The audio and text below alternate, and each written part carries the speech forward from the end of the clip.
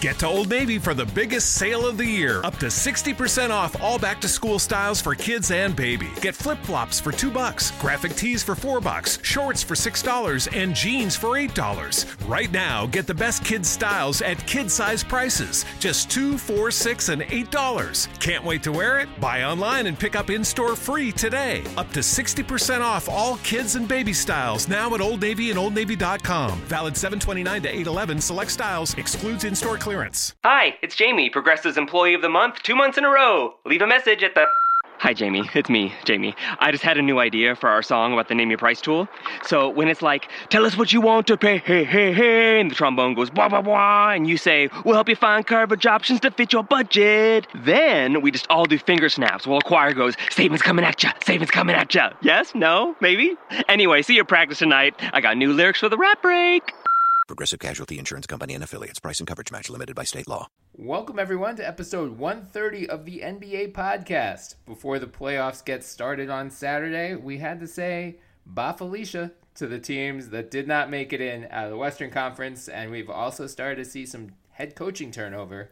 So we're going to discuss the 3 coaches who have been fired since the end of the season. Before we do all that, wanted to remind you that you can follow us on Twitter at the NBA Pod. You can find our Twitter handles in our bio, so give us a follow as well. You can also find us on iTunes, so please subscribe, download, leave some 5-star reviews. We'd love any feedback. And we're being hosted now on the Almighty Baller Podcast Network, so give them a follow at Almighty Casts. Joining me today, as always, is my very stable genius of a co-host, Morten Jensen. How's it going, Mort? Well, Brian, it's going better than the Washington Wizards right now. You haven't been suspended 25 games, is what you're saying? Not yet. And Good. if I were, it would probably not be for... Emerging technologies are transforming the healthcare industry as we know it. Investors, say hello to H-Tech, a portfolio dedicated to capturing the significant growth potential of healthcare innovation. Learn more at roboglobal.com/HTEC. For PEDs, it would be for, too much red meat. Is that a violation? I think that's just, I guess you're not American. I was going to say that's just being a warm red-blooded American, but... Well, in that case, I would be 3 times the American. Yeah. I have a problem. Reasonable. Yeah. All right, Mort. So we wanted to get this episode in before the playoffs really get underway because we need to say goodbye to the 2 teams in the lottery that we have not discussed yet. We're going to start with the Denver Nuggets, who came within an overtime of actually making it into the playoffs. So let's start there, Mort. I mean, they finished, I believe, 46-36. They did, yeah. They were 9th in the Western Conference. Paul Millsap missed, I think, close to 3 months with a wrist injury.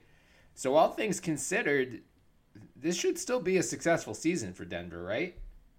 Try telling Denver that. Right, I know. It seems like there are negative vibes around the organization, but like they had their most wins since the 2012-13 season. Like I get that they expected to make the playoffs after getting Paul Millsap, and we'll talk about Mike Malone in a minute, but like I feel like there should be better vibes coming out of Denver than there are currently. Oh yeah, I mean, look, Gary Harris missed 15 games as well. Mm-hmm. And we're talking about like a 1-game bubble, like they would have been in. Yeah. So, and then with Millsap playing just, 38 games? I thought it was more, actually. That's over half the season missed. Right. Like, that's just an injury-riddled season that you have no control over. So, I would not be disappointed if I'm a Denver fan. Look at the improvement of Nikola Jokic, Jamal Murray, and Gary Harris. I mean, that alone is just a huge problem. Oh, and Trey Lyles, too. Yeah.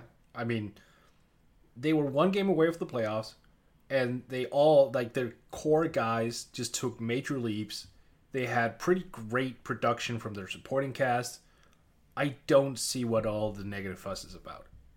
Yeah, I don't either. And I think you really touched on it. Like, they have the makings of an excellent young big 3. I mean, Jokic has been like the basketball Twitter analytical darling for over a year now. But Gary Harris and Jamal Murray, I was thinking about this a few minutes ago, and I was trying to think of like, where would I rank them in the hierarchy of the league's best backcourts. And like Oh. obviously Steph and Clay are first. Then you have some combination of Damon CJ, John Wall and Bradley Beal, Kyle Lowry and DeMar DeRozan. Yeah. After that, like, who am I missing? Because I feel like Gary Harris and Jamal Murray are right there. That's a good question. I mean, off the top of my head, I don't think you're really missing anyone. I mean, maybe like Jeff Teague and Jimmy Butler for the Timberwolves. That's solely because of Jimmy Butler. Right, though. right, exactly. Or, sorry, Chris Paul and James Harden. There we go. That was. Oh, you didn't mention those? Oh, No, okay. no, No. Yeah, obviously. Yeah. That's a good one. Yeah, just a little bit. Right. Yeah, I mean, look, Ricky Rubio just did not play well enough for him and Donovan Mitchell to be named in that tier. Yeah, like maybe Darren Collison and Victor Oladipo. But again, Oladipo would be carrying that, right? Right. Like, just like in Boston, you would have Kyrie and what? Jaylen Brown. That's not a bad. I mean, that's not a bad backcourt, but you can argue whether or not they really play by positions there because Right. Jalen is being thrown around. Like, he even played some 4 early in the year, so Yeah, and I don't Tatum know. too, and then Hayward when Right. he comes back. My point is, like, they're already in the mix for. They're just outside of the top 5, and they're only going to get better. Like Jamal Murray, at the end or toward the end of that Minnesota game, it was just the Jamal Murray show. yeah. And that was just his age 20 season. You know, there was a question coming into the year whether he would be the starting point guard. Like, it was between him and Emmanuel Mudiay, which is hilarious. Yeah. Like, Jamal Murray's really effing good, and he's only going to get better. Like, both of those guys have all-star upside. So, Well, again, we talked about that. We talked about Yeah. Murray as a point guard. Yeah. And he did what we kind of we expect. Remember, we talked about him being a souped up Derek Fisher, like not being a traditional point guard. Yep. Well, look at him go. Right. You don't need him to average 8 assists a game when you have a Nikola Jokic who's averaging 6.1. Right. You need him to be a lethal spot-up shooter, which, you know, he hit almost 38% of his threes on 5.4 attempts per game. Gary Harris, 39.6% and almost 6 attempts per game. Like, that is what you need if you are Denver and you're building around Jokic properly. Like, those 3 guys are going to keep Denver in the playoff mix for as long as they're around. And didn't Jamal Murray struggle initially early on in the season? Yeah, Well, yeah, he did. Yeah, Yeah. he did. He shot 18%. 18% from downtown in the first 7 games, then 29% in the next 14. Yep. So in the first 21 games of the season, he was pretty abysmal. That's a significant chunk. Yeah. And then, yeah, I mean, he really got going toward the end, and then Millsap came back. did. There was a little bit of an acclimation period. Like, Jokic, I think, also got off to a relatively slow start, just because there was some. It just seemed like him and Millsap were feeling each other out a little bit, and then Millsap went down, Jokic took off, and then Millsap came back. Jokic was mediocre again for a few games, and then they finally both just started soaring. So, like, yeah, I mean, they've got. We'll talk about Jokic in a second too, but you know, in theory they will have Murray, Harris, Jokic, Paul Millsap at least all locked up for the next 2 years. Like, I don't get the bad feelings coming out of Denver, but it seems like a lot of it is people being frustrated with Mike Malone, and it seems like he is, deservedly or not, he is on the hot seat. Do you agree with that more? Do you think he should be, or do you think he is the right coach for this team? Well, there might be some things internally that we don't know about that might frustrate some people. I mean, look, obviously we don't cover the Denver Nuggets beat from day to day, and if there are some concerns about Malone's communication skills behind the scenes, I mean, that's one thing. Yep. But from what we saw on the court in terms of rotations, schemes, offensive versatility, I would say hell no. What we saw was a very competent offensive squad that competed for all 82 games, even if there were some struggles and injuries along the way. I mean, I did not catch a single Denver game this year where I thought to myself, oh, they're not bringing it. Like, the Right. energy was there every game that I saw, and I saw a significant chunk of them. So I'm really surprised at the negativity towards them. And I'll just say this, Nuggets fans, imagine if you went out and just removed everyone from the organizational structure and put in Mitch Kupchak. Would you rather have that? Right. Yeah, exactly. It feels like you're right. We don't know what's going on there on a day-to-day basis, behind the scenes. Matt Moore, who he writes for the Action Network now, he used to be on CBS Sports. He's based out of Denver. He covers the team. He's alluded to some behind-the-scenes tension. I don't think he's actually ever fully reported on it, but it sounds like there is something there. That said, it does feel like this is the grass isn't always greener on the other side thing. You could, maybe this is like a Mark Jackson Golden State Warriors situation where he's brought this team as far as he can, and now you bring in someone else and they take off. But at the same time, this, again, it was a really good Denver team that lost one of its best players for half the season, and they still won 46 games in one of the more competitive Western Conferences we've seen in quite some time. I at least think he deserves one more chance. And then, come next season, if you get halfway through the season and they're still underachieving, then you can, you can start to have that conversation. But they finished the year with the 6th best offense. Their defense was pretty abysmal, but you're building around Nikola Jokic as your starting center. It's, he is defensively limited. Yeah. I don't really He's think better, but limited. Right. I just don't think it's necessarily a problem with Mike Malone's schemes that their defense sucks. I just think it's you have Nikola Jokic as your starting center. I don't care who you bring in. You're not going to have a top 5 defense with him as your starting center. I would agree with that. And I also would say that Kenneth Reed and Mason Plumlee, who are earning big paychecks, really clogging up the cap sheet, aren't contributing to the degree that their paychecking indicates. Yes. So when you look at that as well, I mean, you have a bunch of guys on the lower end of the salary cap basically being the core of your team. Mm-hmm. So you could additionally help the squad by removing those contracts in one way or another and spend it on defensive-oriented role players because, Lord knows, you need them. But your point is well taken. I mean, they just need to nudge with a few things. I mean, fiddle with a few things, and that's it. I mean, they don't need to make huge overhauls or swing for the fences like they did when they tried to sign Dwayne Wade 2 years ago.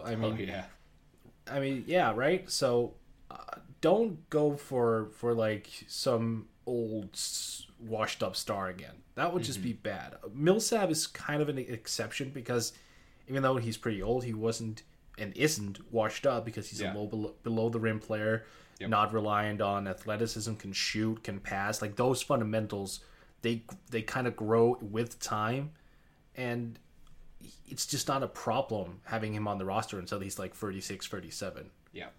Yeah. I mean, he's only under contract guaranteed for one more season, and then he has a $30.5 million team option for 2019-2020. So you're right. It was a 3-year deal. It's not a 3-year deal with a team option. It's not a Joakim Noah or a Luol Deng type situation. Exactly. Yeah. But since you mentioned their cap sheet, we do need to talk about Jokic because they face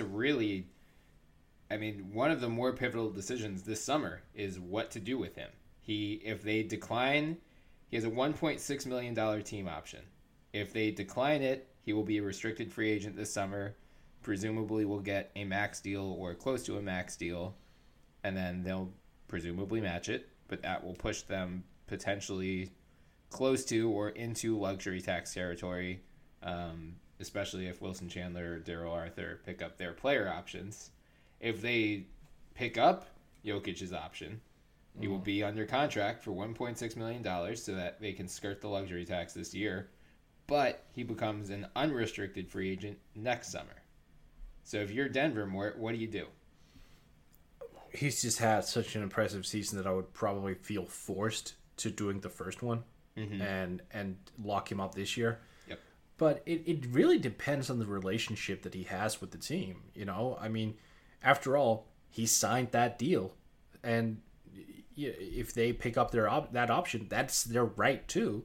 And if he, I would feel weird if he harbored any ill will towards Denver for doing something that's totally within their right.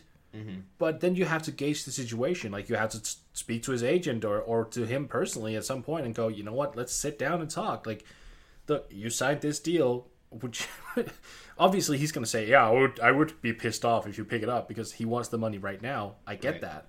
But it's still well within their right. So I kind of hate the fact that they have to forego such a great contract. Yeah.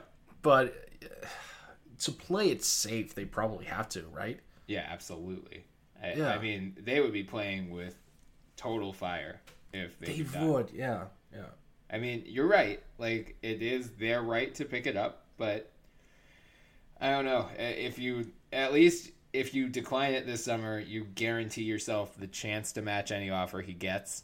Next summer, you can still offer him more money than any other team. You can offer him an extra year on his contract, higher annual raises. So maybe that's enough. But you're also, the cap is projected to jump, I think, about like 7 or 8 million next summer. Whereas this summer it's supposed to be at 101 million. We won't find out exactly what it is until after the moratorium. I want to say next summer it's supposed to be 108 or maybe 109. So his max deal is only going to go up next summer. I mean, yeah, you're going to probably, again, depending on what happens with your other guys, you're going to be close to or into luxury tax territory this year. But from Jokic's perspective, hell yeah, he's going to want them to decline the option. Oh, of course. Get your 25 mil right now, dude. Like, absolutely. So, yeah, if it would be, if they are that concerned about finances, that's going to send the wrong message to him. I think you need to just lock him up while you can and guarantee yourself that opportunity. Because, hopefully, I mean, if you're really desperate to unload salary, Fareed's going to be an expiring contract this year at $13.7 million. Mason Plumlee, you're probably not getting out of, but Chandler and Arthur as well. Hope one of them decline their player option for a longer term deal because that will free up space. That's not going to happen though. Yeah, probably not. I mean, Daryl Arthur played 19 games this year. Yeah, that's not happening. Yeah. And it's unfortunate because when you look at that salary structure, like 4 of their 5 highest paid players, at least right now, that's not compared. Next year, Gary Harris's extension is going to kick in, so he's going to be the and also Jokic himself. But right now, Plumlee, Fareed, Chandler, and Arthur are the second to 5th highest paid players on the team. That's a problem. Yeah, I mean, you just don't want any dead money with a core this good. Right. So that actually brings me to my last question about Denver, which is Will Barton is going to be a free agent. Do you think he gets more than the mid-level exception? He should.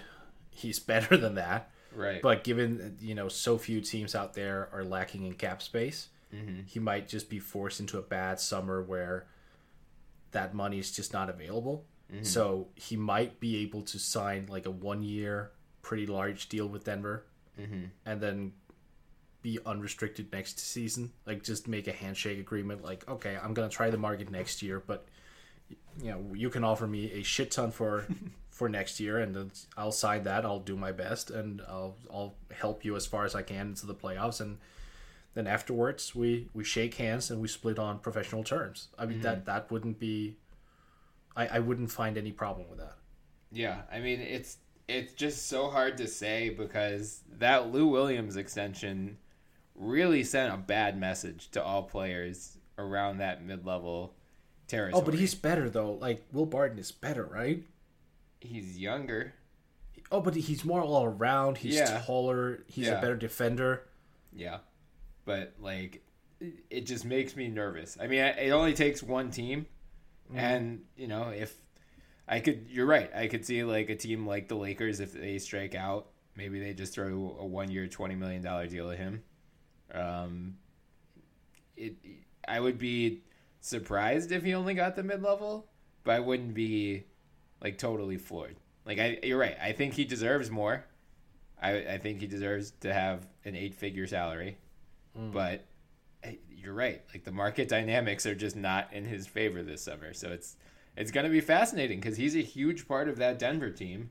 And if they lose him, which they might because they, as you mentioned, they have all of these not so great contracts on their books, that would be a big setback for Denver. So it's, no one's going to go into the summer with like LeBron and Paul George as free agents. No one's going to go in and be like, oh man, I'm really excited to see what happens with Will Barton. But I'm that kind of weird guy who's like, yeah, I'm really excited to see what happens with Will Barton. But if he signed with the mid-level exception, that's a big get for Denver. Like if they can retain him on that and then play him at the 3. I know he's played the off guard throughout the course of his career, but he's got the length, and in Denver it's almost like in Milwaukee and Boston, it's very much positionless basketball. So you can easily swing him up to the 3. I wouldn't hate that. Like then you have Jamal Murray and Gary Harris in the backcourt, and then Barton at the 3, but still playing like a guard kind of game, and then Millsap and Jokic up front. You have to assume that next season Malik Beasley is going to come into the scene a little bit more.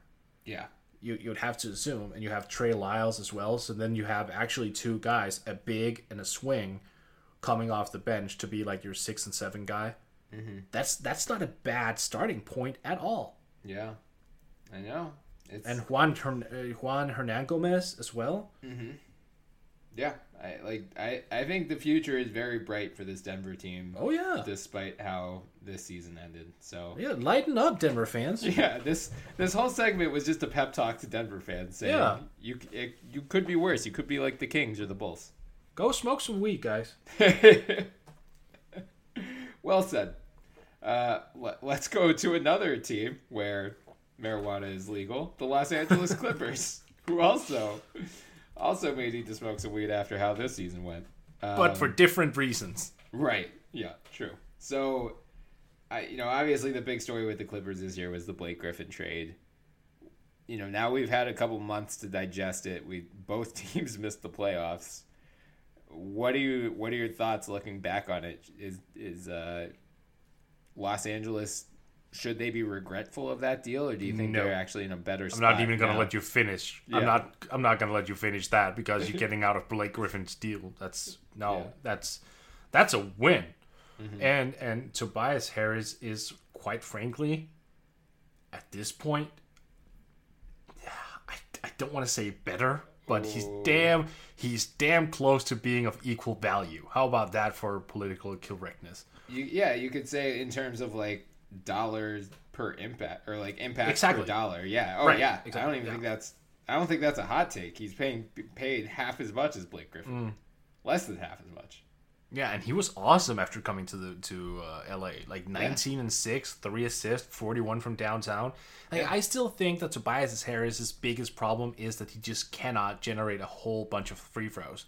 Like he has the body for it. If he could get to the line 7 or 8 times a night, dude would be averaging 25 and be like one of the players that the league would feature on international ads. Like, Tobias, just get to the damn free throw line. Everyone would love you, and LA would, the Clippers side would be yours. Just go for it. Yeah, I mean, I don't think that's a hot take at all. I'm just going to leave it at that. And I'm with you, Mort. I think just getting out of Blake's contract, having that extra flexibility is going to go a long way for them. I mean, we've said it repeatedly on this podcast that, cap space isn't like, it doesn't solve everything. I mean, as we saw in the summer of 2016, sometimes it's more of a curse than a blessing. But, just not having to spend, we'll touch on DeAndre Jordan in a minute, but not having to lock up $60+ million in those 2 guys, it's a godsend for them. Yeah, it is. It is. Now, if they only did not spend money on Danilo Gallinari. Yeah, so let's go to DeAndre Jordan, because that's their big question heading into the summer. He has a $24.1 million player option, which he hasn't said either way whether he's going to pick it up or decline it, but seems like he would probably decline it to lock in a long-term deal. Could the Clippers win the lottery twice? So we've discussed him in previous episodes, but has your stance changed on him at all, or like how much would you be willing to pay for him if you're the Clippers? How many years on his contract? Well, certainly not $25 million. That's a bad question to ask you. Okay, look. Yeah, it is. It is. I would probably pay him around 12. And for a very short deal, 3 years, I would not pay him more. His agent called. He said, "Go fuck yourself." I know, and that's fine. That's completely fine. I get that. I don't believe the hype of DeAndre Jordan. Never had. It's he's a great rebounder. He's a very overrated defender. Yeah, he relies so much on athleticism offensively. He's going to be 30. He still can't hit free throws, even though he did get better, admittedly. Yep. And then what the hell happened to his shot blocking? Yeah, he didn't even average a block this year. I know. That's definitely the big concern on my end. Is he was riding close to, well, I guess over the previous 7 seasons he had at least 1.7 blocks in 6 of those, and the one he didn't, he had 1.4. But yeah, he had just right, 2 blocks per game in 4 of those 7. For him to go down to 0.9 this year, like, that's his whole purpose, is rebound, block shots, get easy putbacks around the basket. Like, that's it. That's who you are. So if you're not doing one of those 3 things, you're right. Like, that definitely detracts from his attractiveness on the free agent market. Like, the 3-year, $36 million deal, his agent will throw his phone at the wall or drive down to your office and punch you in the face. But I also would not give him a 5-year max deal if I'm the Clippers. I wouldn't give him anywhere close to that. I mean, it's tough to really say. Like, I don't think this will be a Joakim Noah situation where if you give him 4 years 70, 4 years 80, he just immediately turns into an albatross. But that's probably the higher end of where I would, if I'm the Clippers, like 4 years 80 is really probably the highest I would go. Oh my God, you'd go that high? All right, 2 years ago, he played in 77 games like he did this year. He had 177 blocks. This year he had 71. So he had 100 and more blocks 2 years ago in the same amount of games. If that is not him declining athletically and his impact going down, I don't know what is. And you would sign him for 4? Now I'm the, I would slap you if you were his agent asking for a 4-year deal. Yeah. Like, I would probably go like 2 years and a team option. I guess you could go one of 2 ways, right? You could go like 2 years and pay him a lot, because then who really cares? Right. Like, he's just going to come off the books. And like, if you align it with Danilo Gallinari's contract, that's fine, because you're going to be probably capped out or close to capped out anyway. Yeah, I don't even know if I'd feel good about 480. You shouldn't. No, you're probably right. But that is like, that's the absolute highest. I mean, honestly, I just want to unleash the Boban. So maybe if I'm the Clippers, I just say, adios, DeAndre. We have Boban, who... Did you see the thing the other night with him and Anthony Davis? Where I did. That was gorgeous. Oh my God, he held the ball above Anthony Davis's head. And I've never seen someone make Anthony Davis, who is, 6'10", 6'11", look so damn small. But it was like, he looked like a 3-year-old trying to get a ball out from his older brother's arms. So, and AD was enjoying it. I know, he was enjoying the hell out of it. He's probably like, what the hell? I haven't had this feeling since I was 6. Yeah. Yeah. I mean, it's a interesting dilemma for the Clippers because. Well, yeah, it's straightforward though. I mean, you gotta hope he doesn't pick that option up so you can just say goodbye. Look, it's where are the Clippers going with him or anyone like That's fair. Gallinari as well? Like Tobias Harris is at least he's 25. I don't know if he's 26 yet. Let's see. Oh, he's got to be 26 this summer, so he's just young enough to go on like this rebuilding tear. Yep. But like Danilo, you're not getting out of Gallinari's contract, so you just got to be focusing on DeAndre Jordan. And if he takes up the player option and he plays next year, that's fine. I mean, that's it then. Then after 2019, you just say adios. There's literally no reason to have him hanging about. None. Yeah. Yeah, I don't disagree. It's going to be... I mean, I still kind of think his best hope is that the Lakers strike out and they have $60 million in cap space to spend and no one to spend it on. And then he ends up with them for at least a year. Because then he doesn't have to leave LA. He gets to play with Lonzo Ball. He gets to do Lob City again. That whole thing. Yeah, if he can catch the basketball. Fair point. Their other big free agent, I mean, they have a bunch of guys with player options, so we don't know what's going to happen with Austin Rivers. I assume he's going to pick that option up because it's $12.65 million, and I don't see him getting that on the open market. But he is. Yeah, who knows? Yeah. I mean, there was a report yesterday that Enes Kanter is about to turn down his like $18.9 million option. So sometimes guys get terrible advice, and all the power to them. But yeah, Milos Teodosic also $6.3 million player option. Wes Johnson $6.1.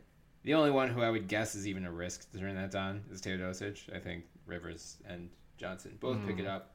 So Avery Bradley is their main notable free agent that we know 100% is going to hit the open market. What do you think the Clippers do with him, Mort? Do you think they should bother trying to re-sign him?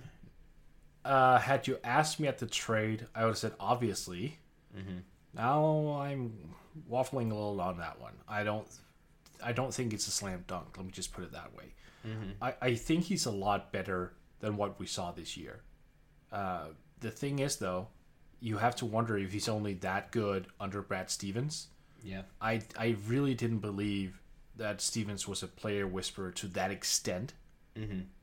But now we've seen two examples of it with Bradley and Crowder. Yep. And you have to wonder if it's true. And if it is, then you just don't risk putting in a lot of years on a deal to Avery Bradley. You can pay him, a significant amount over a 1 or 2 year deal. Because like you said earlier, those really, they don't matter. Yeah. But you don't go long term with him. You just don't. Yeah. Yep, I totally agree. I mean, you've got, not only do you have Lou Williams and Austin Rivers who can both play the two, but I believe they signed CJ Williams to I think they signed him to a multi-year deal, didn't they? I saw that report as well. It hasn't been updated here on Basketball Reference. Yeah. Either way, I mean, they have, you and I have both mentioned this before, how there are other options aside from like these retread veterans. You can dive into the D League, or you can dive into these two-way contracts, which they did with C.J. Williams and Ty Wallace, both of whom played very well for the Clippers. And it seemed like I saw a quote from one of them. I forget who it was. I think it might have been Doc Rivers, and it sounded like he just had like a fucking epiphany where he's like, "Oh wait, like these cheap young players are actually valuable." Who knew? I've been giving away all my first-round picks for the past half decade. I had no idea. So, yeah, I mean, you might be better off just, leading into those types of guys, letting Bradley walk. I know the optics are, he was a big part of our trade for Blake Griffin, but who cares? No, you know what? I hate that logic. Right. We're seeing the same thing in Chicago right now with Zach LaVine. Like, because he was a part of the Jimmy Butler trade, he's undoubtedly going to get like a huge deal, maybe potentially the max, when he's not even, worth close to that. Right. That mentality in the NBA, generally speaking, needs to go away. Yeah. That just has nothing to do with don't compound bad mistakes. Yep. By extending them. That's just dumb. Yeah, totally agree. But it's the NBA and it's the Clippers. So hopefully Jerry West can intervene before Doc Rivers does something stupid. But that raises the question, Mort. Doc Rivers, do you expect him to stay on as Clippers head coach? No idea. I would prefer for the Clippers to just basically do a Charlotte and blow everything up. Really, I would. It's like what kind of direction are you in right now? You signed Lou Williams basically so you could trade him later. That's where you're at. These are very short-term decisions, and you kind of panicked, signed Danilo Gallinari, and you gave him 3 years, secured money, guaranteed money, and knowing full well his injury history, and then you're like, oh, but he got injured? Like, he played 21 games. He almost made $21 million. That's a pretty decent paycheck per game. Yeah. And it's not like if it was a fluke injury and he had a pristine, record before coming to LA, that's one thing. But like the dude's missed so much time over recent years. Like you almost knew that he was gonna miss not that much time, not almost the whole season, but the last time he played 70 games was 2012, 2013. He missed the entire season with the ACL, and they missed give or take 20 games in each of the last 3 seasons as well. So yeah, that was I have a better stat for you here because he was a young rookie for a guy coming over from Italy. Like he was 20 in his rookie season. Yep. Next season when he starts it, he's going to be 30 and he's yet to crack the 500 games played mark for his career. Wow. Jeez. It's a bummer because he's really, you could see the intrigue there. Like, he's a very talented player. It's just the dude cannot stay healthy. And it sucks. But, yeah, you knew that coming in, Clippers.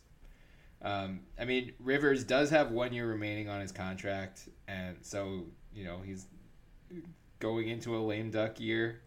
Yeah, I think he is. He did say...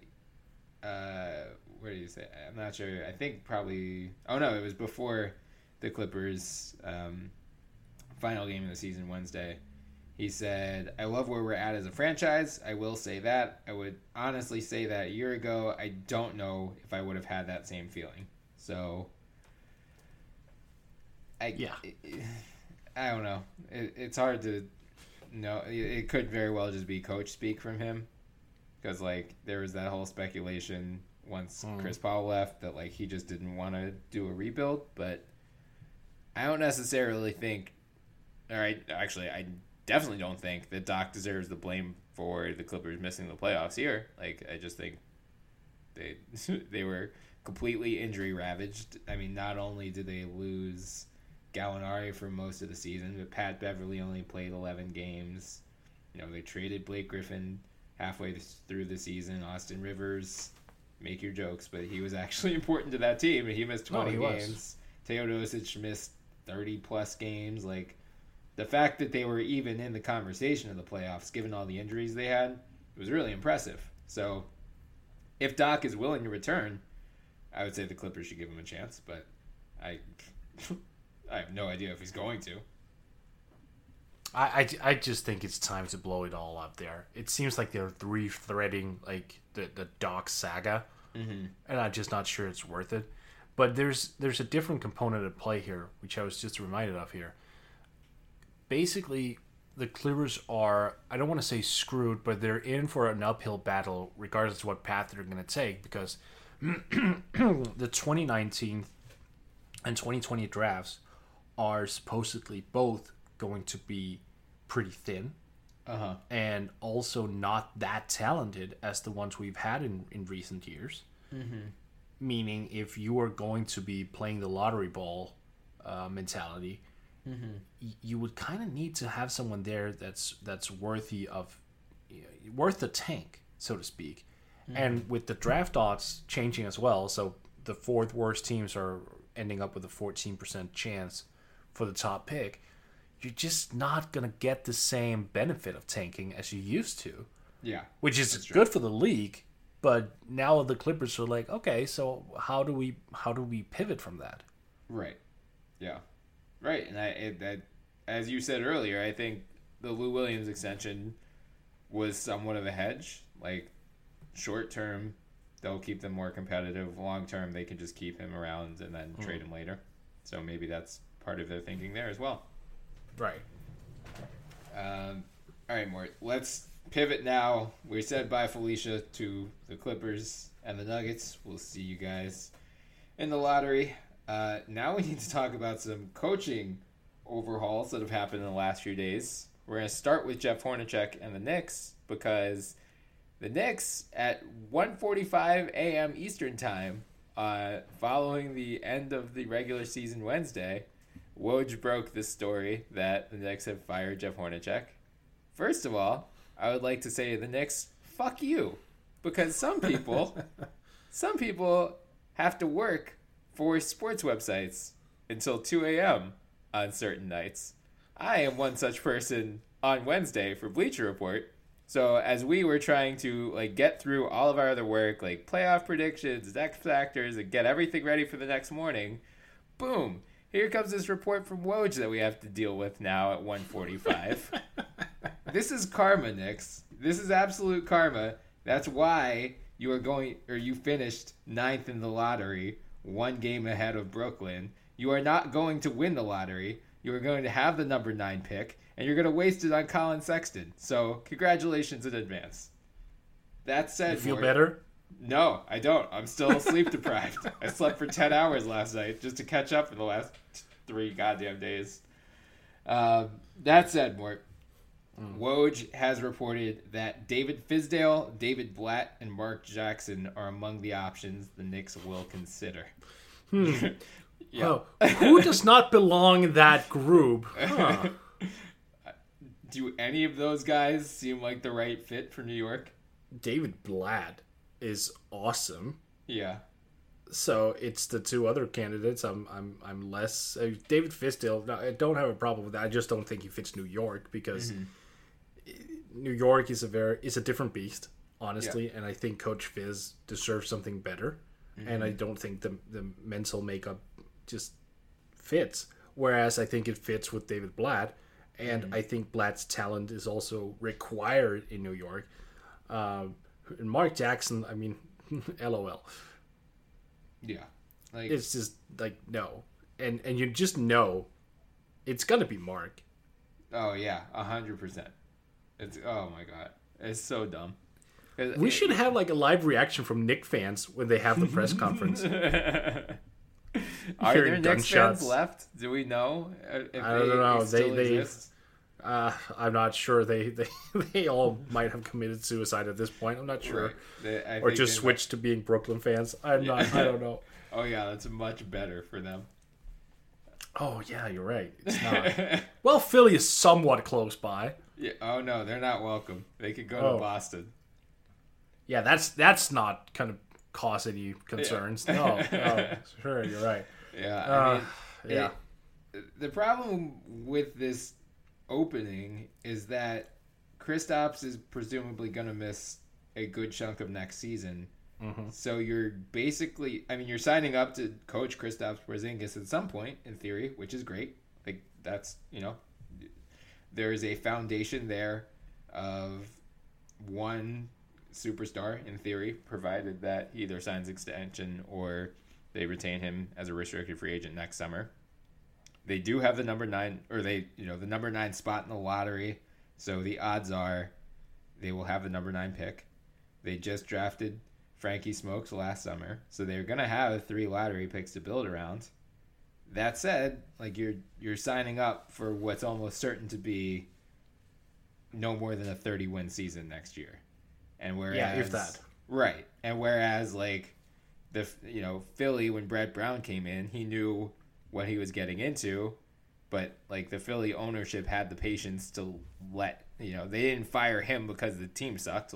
They knew the team sucked and he had nothing to, you can't coach a D-League team to win 30 NBA games. Right. The Knicks, I don't think, under James Dolan, I just don't think they have that type of patience. So I just don't know if you David Blatt I think could be a good fit there. But if I'm David Blatt, am I really intrigued by the opportunity to get my head cut off in 2 years? I'm interested if I can get James Dolan to pay me Phil Jackson money. That's true. Yeah, I mean, I think it's gonna have to take that, right? Like yeah. Yeah, you're gonna have to overpay the shit out of him to get a good coach in there. Obvious. Look, New York right now is toxic. Yeah. If it wasn't for Kristaps Porzingis, it would be, and might still actually be, the least desirable landing spot for both players and coaches. And yeah, I get it. Basketball mecca, whatever. Oh, it's New York. I don't think that holds true anymore. It was true when market sizes mattered, but guess what? We're living on the internet right now. Right. You guys listening to this, all thanks to the internet, baby. And that's just not how things work anymore. Yeah. It's you can play in Siberia and still be marketed. Yep. If you're good enough. So It doesn't matter. Yep. I mean, not that the other openings are necessarily more intriguing right now, but I think it's hard to say. I mean, God, the other two openings, let's go now to Orlando and Frank Vogel, who thankfully Orlando did the right thing and fired him Thursday morning. Way to go, Orlando. Jeff Zillgett of USA Today said it basically came as no surprise because they overhauled their front office last summer. Right. They hired Jeff Weltman to be their president and John Hammond to be their general manager, both of whom came from Milwaukee, I believe. They wanted the opportunity to choose their head coach. It wasn't, we I think even last episode, 2 episodes ago, we were saying Frank Vogel's a good coach. He's just not the right fit for this Magic team that still doesn't necessarily have a franchise player to build around. So, yeah, I mean, where do you think the Magic go, Mort? Are there any candidates who jump out that would be a good fit there? Well, there is one, but I'm not sure we can mention his name. I don't know if it's been linked. I mean, I think he's on the market in general. We're not necessarily saying the Magic are going to go after him. But I'm looking at a story from Ian Begley of ESPN, and he's mentioned among the 9 Oh, he is. for the Okay. next job. So, yeah. Right, because we heard some stuff, right? I mean, we can say that. We heard some stuff a while back, so let's suffice to say we were not surprised when Frank Vogel was fired. Yes, that is true. Right. Jerry Stackhouse. Yep. Let's just talk about it. He won the championship with how do you pronounce that name? The 905ers? Yeah. I think they call it the Toronto 905 now. The 905. Okay. Yeah. I'm not sure. Toronto's G League team. Toronto's G League team, absolutely. And that's not insignificant. No. And, from what I've read, he's a very hands-on coach, player-friendly, but still requires from his players a lot of discipline. Yep. And seems to be very focused on both ends of the court. So that's definitely some very valuable skills that he can bring to the NBA. I would definitely see what Stack could provide in the NBA. One thing that does maybe, I don't want to say it annoys me, but I'm kind of puzzled by it, is I don't understand why you might not instead go for some longer tenured assistant coach who's with a good rep, because I kind of feel those guys once in a while are just being left out in the cold. Like, oh, here's a new name. Let's leapfrog that name in front of these guys who've been working the sidelines for 20 years. Right. Where you kind of want, maybe you should give this guy a call.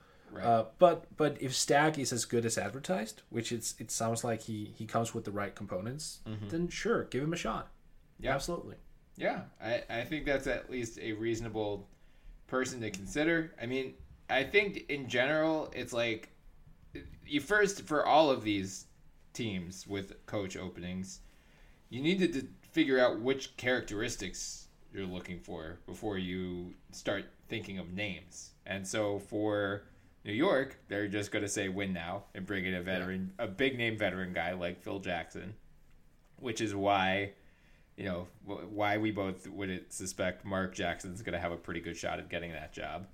Orlando, I'm hoping they realize, how far away they are from being relevant, and they realize player development is the big thing that we need. Like, we don't need a big flashy name. We need a guy who, comes with the reputation of helping or having helped develop players at his last stint. So I'm looking at a guy like David Vanterpool, maybe, who helped out with Portland, and Damon. Look at like what Dame and CJ have done over the past couple of years. Not that the Magic have any guards to really take that step forward necessarily, except for maybe Evan Fournier, but Trae Young. Right. Then you figure, that might be a direction they go in the draft. That's going to be a big thing for them. And then, you still have, in theory, if they retain Aaron Gordon, they'll still have him, Jonathan Isaac. Like, they have some young talent to build around, but you need a guy who's has a history of helping those players grow.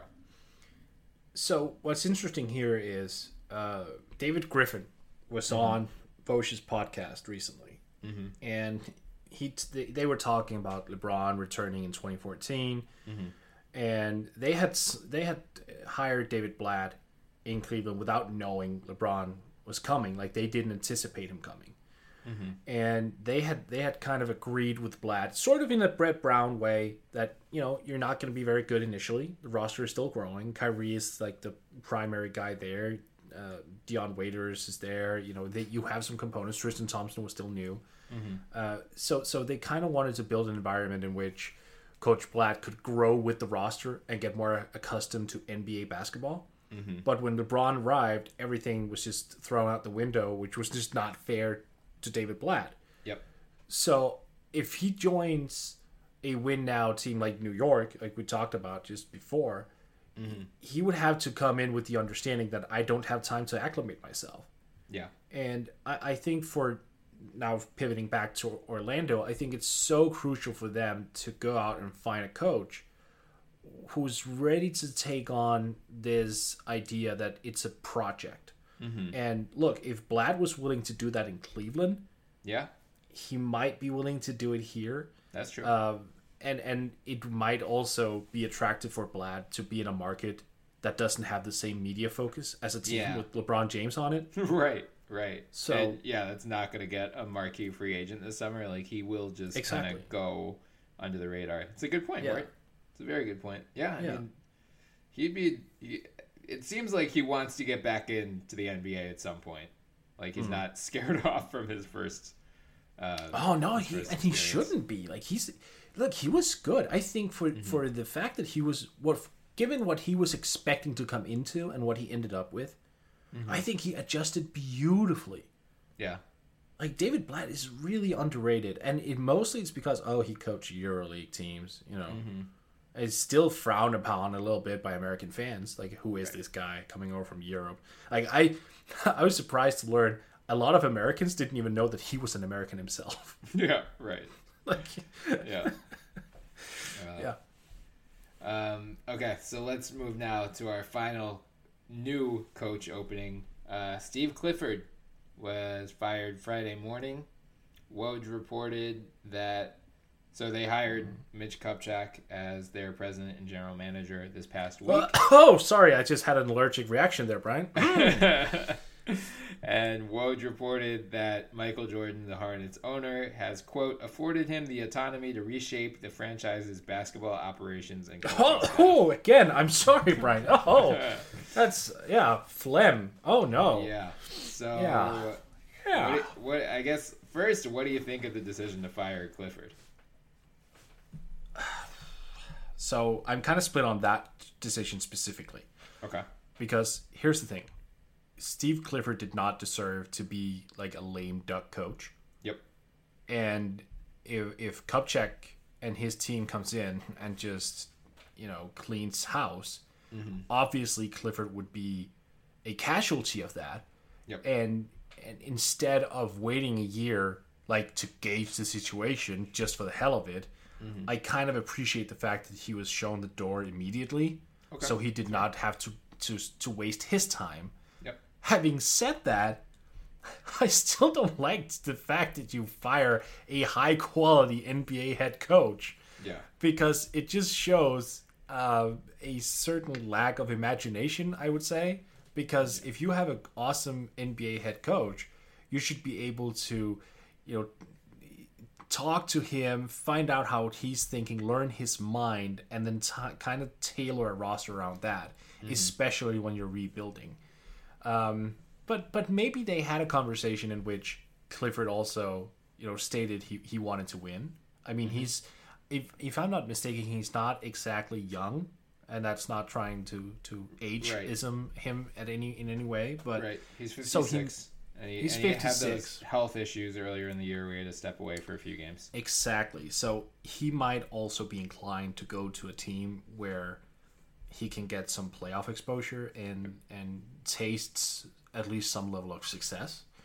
Or maybe he takes a year off for health reasons, which I wouldn't blame him. I mean, that's totally fair. So again, I'm split on it. I like the fact that he doesn't have to waste time, but it's really only because of his perspective. Like, I'm glad for him. Right. Yeah. Yeah, I mean, this to me, again, feels more like an Orlando situation where the front office just dealt him such a shitty hand that, like, I think Steve Clifford's a good coach. I think Frank Vogel is a good coach. I think they each had rosters where they were dealing with, Orlando more so than Charlotte. Like, this Charlotte team, we both, I believe, picked them as a playoff team heading into the year. Like, they had the talent to be a playoff team. Their issue is more long-term. Like, they're just in such salary cap hell now because they, signed Nick Batum to a monster deal, Marvin Williams to a, at least $10 million plus per year. So there's just no, like, obvious avenue of improvement for them. So you're right, Mort. Like, I feel I'm happy for Clifford that he gets to escape that, but I don't necessarily think. I don't know. This season was weird for the Hornets. Like, I think it's fair to hold him accountable for that. Do I think they're gonna get a better coach on the open market? I don't know. It's interesting. It'll all come down to who they hire, but again, like, it goes back to ownership first of all. Like, what do you want? Like, do you want to eventually compete for a championship? Or, like, MJ, are you cool with 40, 45 win seasons? Are you cool with a low, a 6, 7, 8 seed every year? Do you just want to put butts in seats? And then once you figure that out, then hire a coach that can get you there. Either get a player development guy if you are willing to embark on a long-term rebuild, but nothing about the Hornets to me suggests they're willing to go that route. Like, I have a feeling, we discussed them more in depth in the By Felicia a few weeks ago. I don't think they're going to trade Kemba Walker, even though I think they absolutely should, because he's gone. He's leaving the second he can after, he's under contract for one more year, but he's gone after that. Oh yeah, you would have to assume so. Yeah. Yeah. So, like, you're looking at a long-term rebuild either way if you're Charlotte. Like, whether it starts this year or next, it's gonna happen. So if you want to delay the inevitable for a year, I guess that's cool. Like, go right ahead. But, if you're hiring a win now coach, and then you realize a year from now that you just lost Kemba Walker, and you're probably I think Jeremy Lamb can also leave after next year. Like, you might lose 2 of your best 3 players. Dwight Howard is also off the books after next year. So, like, come 2019-2020, you might be looking at a team with Nick Batum, Marvin Williams, MKG, Cody Zeller, and you have close to $80 million already guaranteed. So you're not going to have an enormous amount of cap space to improve. Do you want me to make the situation worse for Charlotte right now? Is it possible? Yeah. Okay, yeah. So Kupchak was in LA for I don't know how many years. A ridiculous amount of years. Mm-hmm. And the LA way of doing things was always winning. I mean, that's they have always been a win now team, because unlike any other owner, like their primary interest is the Lakers. They don't have like anything outside of it. The Lakers is their business, the Buss family, and so the family there just had so much invested in having stars, because stars would invite fans, and that was just the roundabout way. So the draft was never considered a major tool. Yep. And a few reports came out that Kupchak was just not that adequate at the draft specific areas. Like, he was more inclined to speak with stars and go on in regards to that mentality. Like, let's find a star, let's find a second star, let's find these guys who can bring all the hype up, and maybe they'll lead us to the promised land, yada yada yada. Going from that to a small market team that has to build through the draft, because free agents are not going to look at that team and go, oh, I want to sign there, I want to go to there. No, that's not going to happen. It will have to be through the draft, and then you place a guy like Kupchak, who at that age is not really inclined to improve drastically as a draft observer, or at least like change his mindset. His way. He's right. 63. He's 63. We also knew that in LA, he was not analytically inclined to boot. So you have a guy who is, I think anti-analytics is a big word, but we know that he's not fond of them. So, screw it, I'm going to say it. So you have a guy who's anti-analytical, who does not have a strong track record when it comes to drafting, and is not like a keen scout himself, in a small market where those are the ways that you improve. Yeah. Dear Charlotte fans, you are in for a long, long era of extended alcohol consumption. Yeah, I mean, so to Kupchak's credit, you mentioned he was with the Lakers forever, but yeah, I mean, almost 17 years. He joined them in August 2000, was with them until mid-February 2017. During that time, they won 4 titles. Granted, he inherited the Kobe Shaq era, and then pivoted around. Shaq left. He did the Pau Gasol trade in 2008. They won 2 more titles, made the finals. So he has a track record of success. And you're right. The Lakers most certainly did not value the draft, I guess you want to say, during the Kobe era, just because they were mostly picking middle, late first round anyway. Like, their one big hit in that time was Andrew Bynum. Gonna pour one out right now just for saying that. They got him in 2005, but otherwise they had Kobe. They didn't necessarily need to focus on it right as much as most small market teams do. To his credit, in recent years, I mean, starting in 2014, he got Julius Randle 7th. 2015, D'Angelo Russell 2nd. It didn't work out all that well, but the other main prospect being mentioned in that territory was Jahlil Okafor. So you were kind of screwed either way. But he got Larry Nance 27th that year. Took Brandon Ingram second following year. Yeah. And then Zubac, I know he hasn't had much of a chance to show what he can do, but he has some potential too. So with those high picks, he didn't totally flop. So no, but he took some obvious names. Right. So, Charlotte, until Kemba leaves, is more likely to be in the late lottery range. Right. Like, they're 11th this year. So you're 11th in a year where the talent is projected to drop pretty considerably after like the first 8 or 9. I mean, maybe you go, if the Knicks don't take Colin Sexton, maybe you take him there to give yourself an insurance policy if and when Kemba leaves, and then you could start retooling. But I think you're right, where like this is going to be a very difficult time for Charlotte. So this all goes back to the coaching discussion.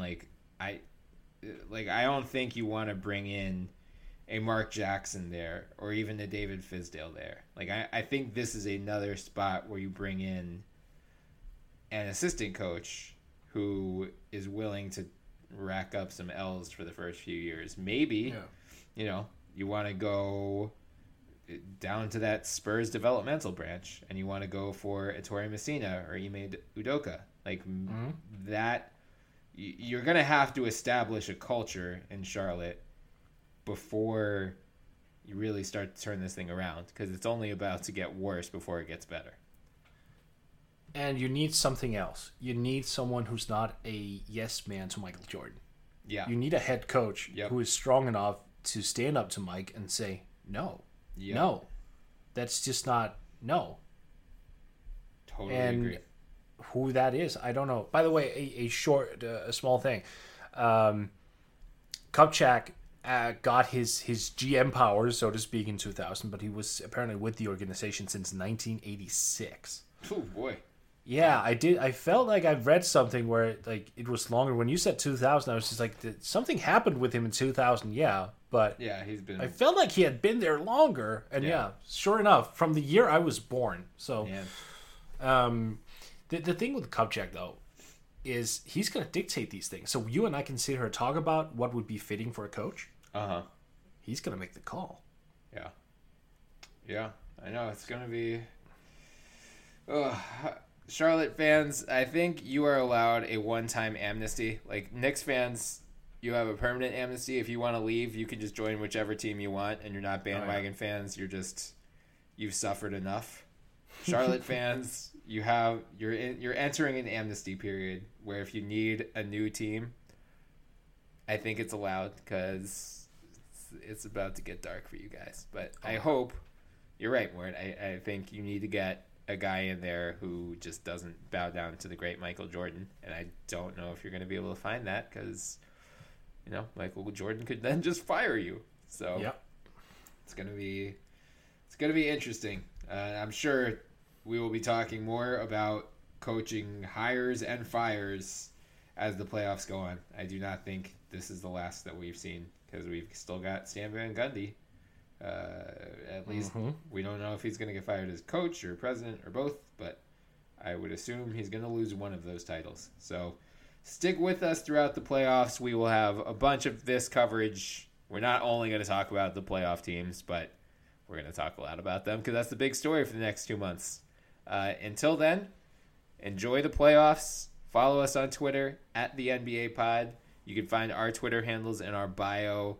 Please do not flood my mentions when the Sixers lose Game 1 tonight. I'm already going to be in a very salty mood. So, lay off. Sweep! God damn it. You can also find us on iTunes, so please subscribe, download, leave some 5-star reviews. We love any feedback. We're being hosted now on the Almighty Baller Podcast Network, so check them out at Almighty Casts. Until next time, I'm Brian Toporek. I was joined by Morten Jensen. Go Sixers. Have a good one, Mort. You too, Brian. And in regards to people giving us 5-star reviews and leaving us any feedback, as long as it's positive feedback, we can use that. We've gotten a little bit of negative responses on a few things, so it made Brian cry. We can't have that, especially if you're sleep deprived at the same time. It just doesn't work, man. Yeah. You can say anything in there, just don't bring up Joel Embiid's foot or back histories or knees. I guess none of that. Cue flooding of mentions of Joel Embiid. Yeah, right. Yeah. All right. Enjoy the playoffs, everyone. Get to Old Navy for the biggest sale of the year. Up to 60% off all back-to-school styles for kids and baby. Get flip-flops for $2, graphic tees for $4, shorts for $6, and jeans for $8. Right now, get the best kids' styles at kid-size prices. Just $2, $4, $6, and $8. Can't wait to wear it? Buy online and pick up in-store free today. Up to 60% off all kids and baby styles now at Old Navy and OldNavy.com. Valid 7/29 to 8/11. Select styles. Excludes in-store clearance. Get to Old Navy for the biggest sale of the year. Up to 60% off all back-to-school styles for kids and baby. Get flip-flops for $2, graphic tees for $4, shorts for $6, and jeans for $8. Right now, get the best kids' styles at kid-size prices. Just $2, $4, $6, and $8. Can't wait to wear it? Buy online and pick up in-store free today. Up to 60% off all kids and baby styles now at Old Navy and OldNavy.com. Valid 7/29 to 8/11. Select styles. Excludes in-store clearance.